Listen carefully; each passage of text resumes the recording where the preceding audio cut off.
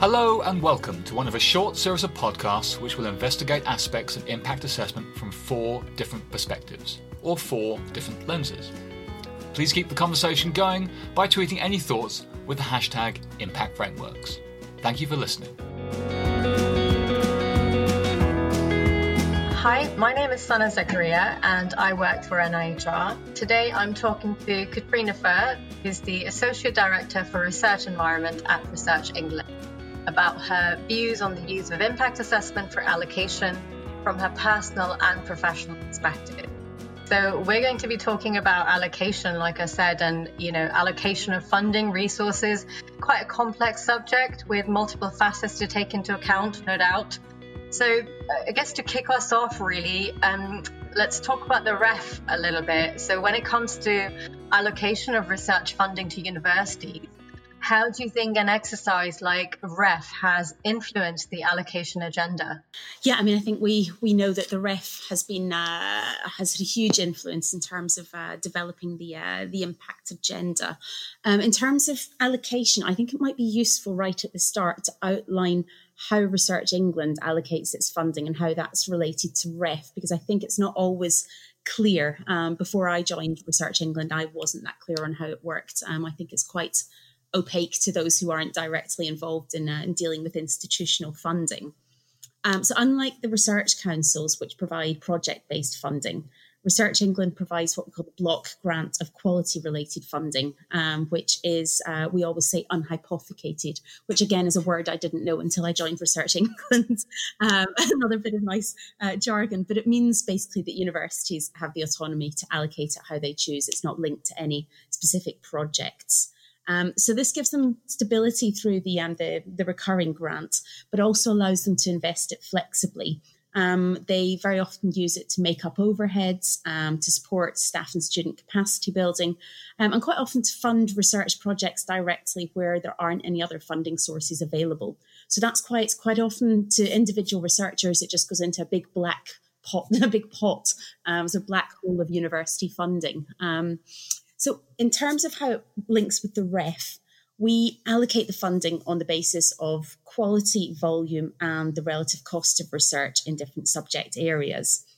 And it's calculated using a formula based on the outcomes of the REF, so the 4-star to 1-star quality, and takes in the volume, so the size of a university's submission to the REF, and the subject weighting to recognise, as I say, that different subjects have different cost implications.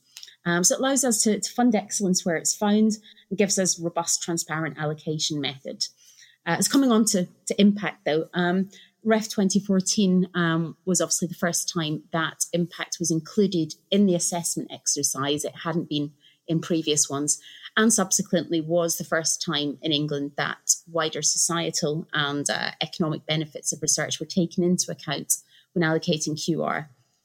It sent, I think, a very strong message to the sector and has really helped to embed impact in everyday academic activities in a way that they might not have been beforehand. It validated those who were already doing a lot of impact activities, and then opened it up for discussion, prompted others to start engaging beyond the academic community.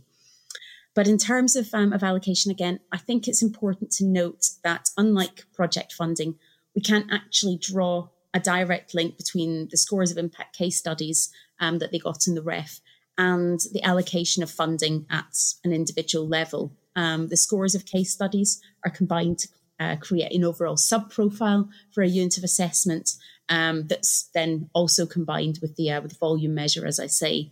And universities at the other end can invest it however they want. So if a department had phenomenally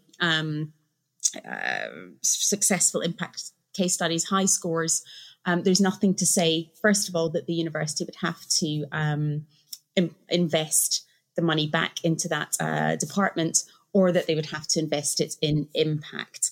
So it's quite difficult actually to draw that sort of line between allocation and impact and back again within the flexibility of the QR funding.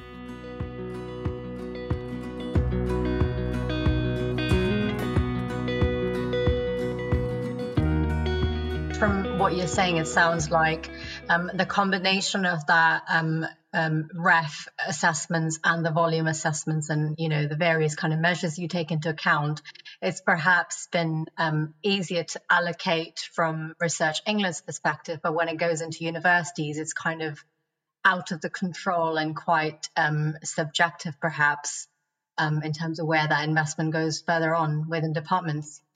Yeah, and I think universities obviously are able to determine their own priorities within that. And you might find that some universities look at those areas where they performed well in the REF and think those are areas we'd like to invest in further. Others may decide actually no, that they want to pump money into those that didn't do so well in the REF and bring them up to a higher standard.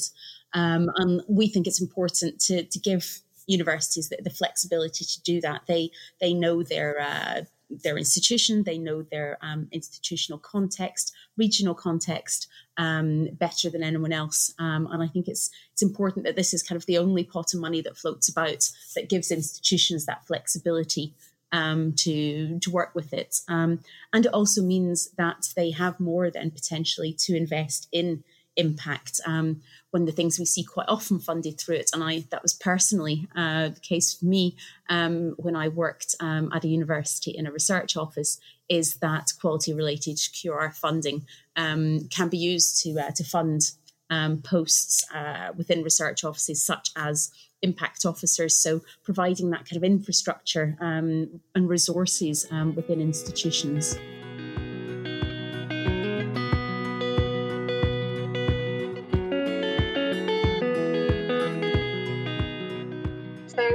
I guess moving on from REF, and talking about university league tables. Now, in terms of allocation, we do see a lot of practices by funders, in assessment panels as well, where there might be certain stock put in university league tables. Now, what is your sense of using these type of rankings when it comes to allocation?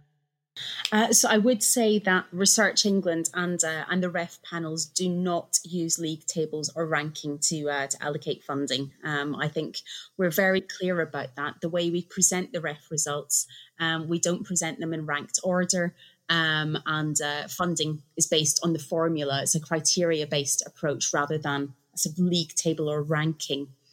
As a sector, I think we have to be really careful when we look and think about how we use league tables. Many of them are based on proxy measures of quality, things like journal impact factors, and they often really lack a transparency in their methods, both in terms of the data that they use and the weightings that they apply to that. It's not very clear how the universities are ranked. We know that they're very, very attractive if you want to get a very quick idea of where an institution sits, and of course they're very attractive for institutions because they act as advertising if they get further up the rankings, particularly internationally. I think that's obviously something that a lot of vice chancellors are interested in. But I think we are very aware of the risks around about using league tables irresponsibly. If they place a value on a set of nebulous metrics, that's not a robust way of measuring the quality of research. And I would like to think that you wouldn't find funders in the UK placing great value on league tables to assess or to allocate funding. And I think I can categorically say that the REF panels do not take them into account in their assessment. That's something we're quite clear about in the criteria.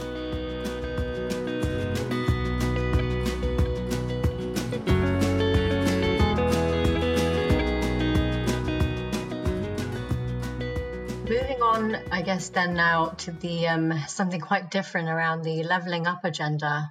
Now, there's been recent momentum around this agenda and the challenge and the tension that lies between funding excellence versus funding where the need might be.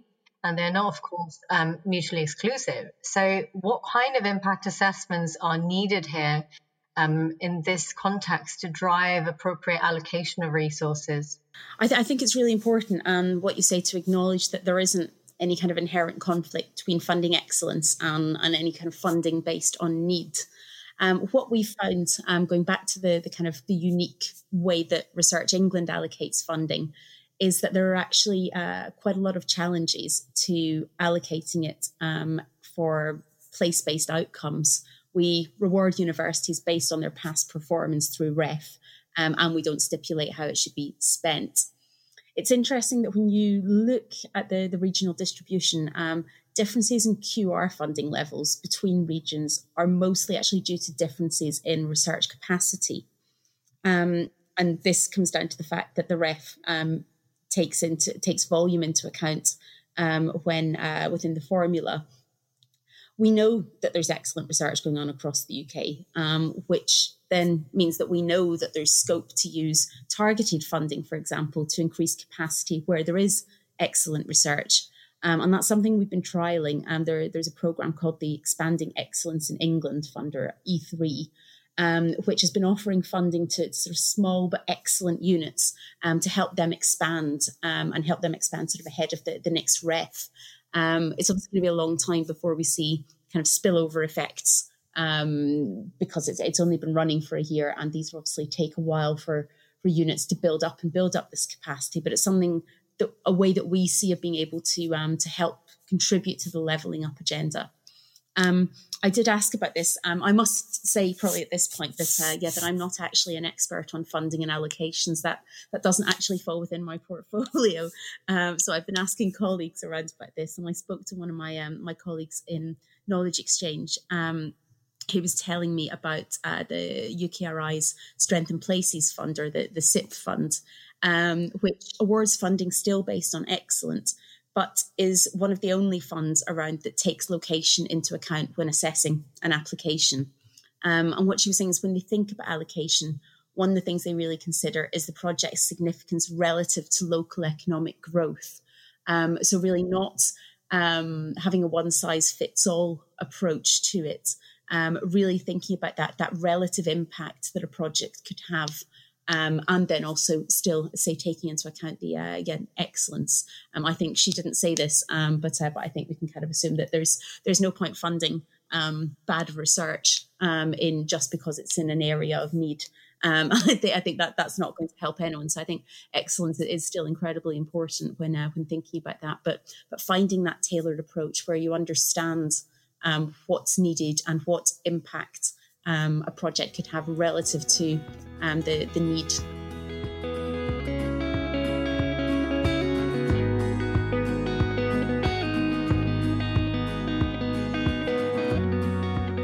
Sure. So I guess it's more about spotting where there is excellence in small pockets and growing that and building that capacity really more in a more kind of equitable fashion in the long term. And it really throws an interesting, so for example, the pandemic has thrown a really interesting lens on it where, we know that most of the investment made around excellence does go into the Golden Triangle. And of course, that's where a lot of the vaccine development work has been focused around. And so it, again, kind of brings a very different perspective on the allocation space.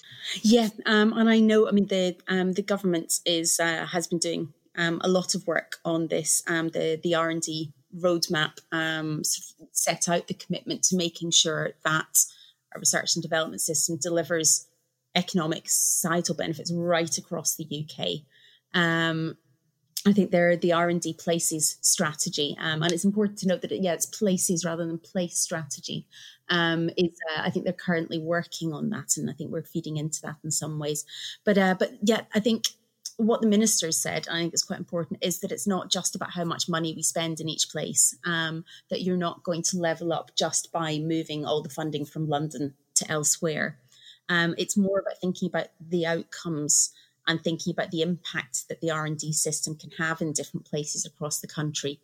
Coming back again to this idea of sort of relative benefits and relative significance, and really thinking about how we can develop the different approaches that are needed in different places that take account of the different characteristics, different challenges facing regions, but also their different opportunities to develop. And I think it needs to be thought of holistically, but in a very specific way sometimes for each region, rather than trying to find a one-size-fits-all approach. I don't think that will help anyone, really. Are there any last words you want to say to our listeners today, Katrina? Good luck to everyone who is working on their REF submissions. We appreciate that these are challenging times, and are really phenomenally impressed with the effort that's gone in across the sector to making that happen, alongside all the amazing work that's been done on COVID and just in keeping universities running so successfully.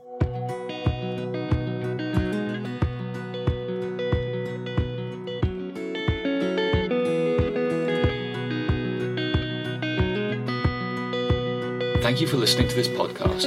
It's one of 4 in a series exploring different impact lenses.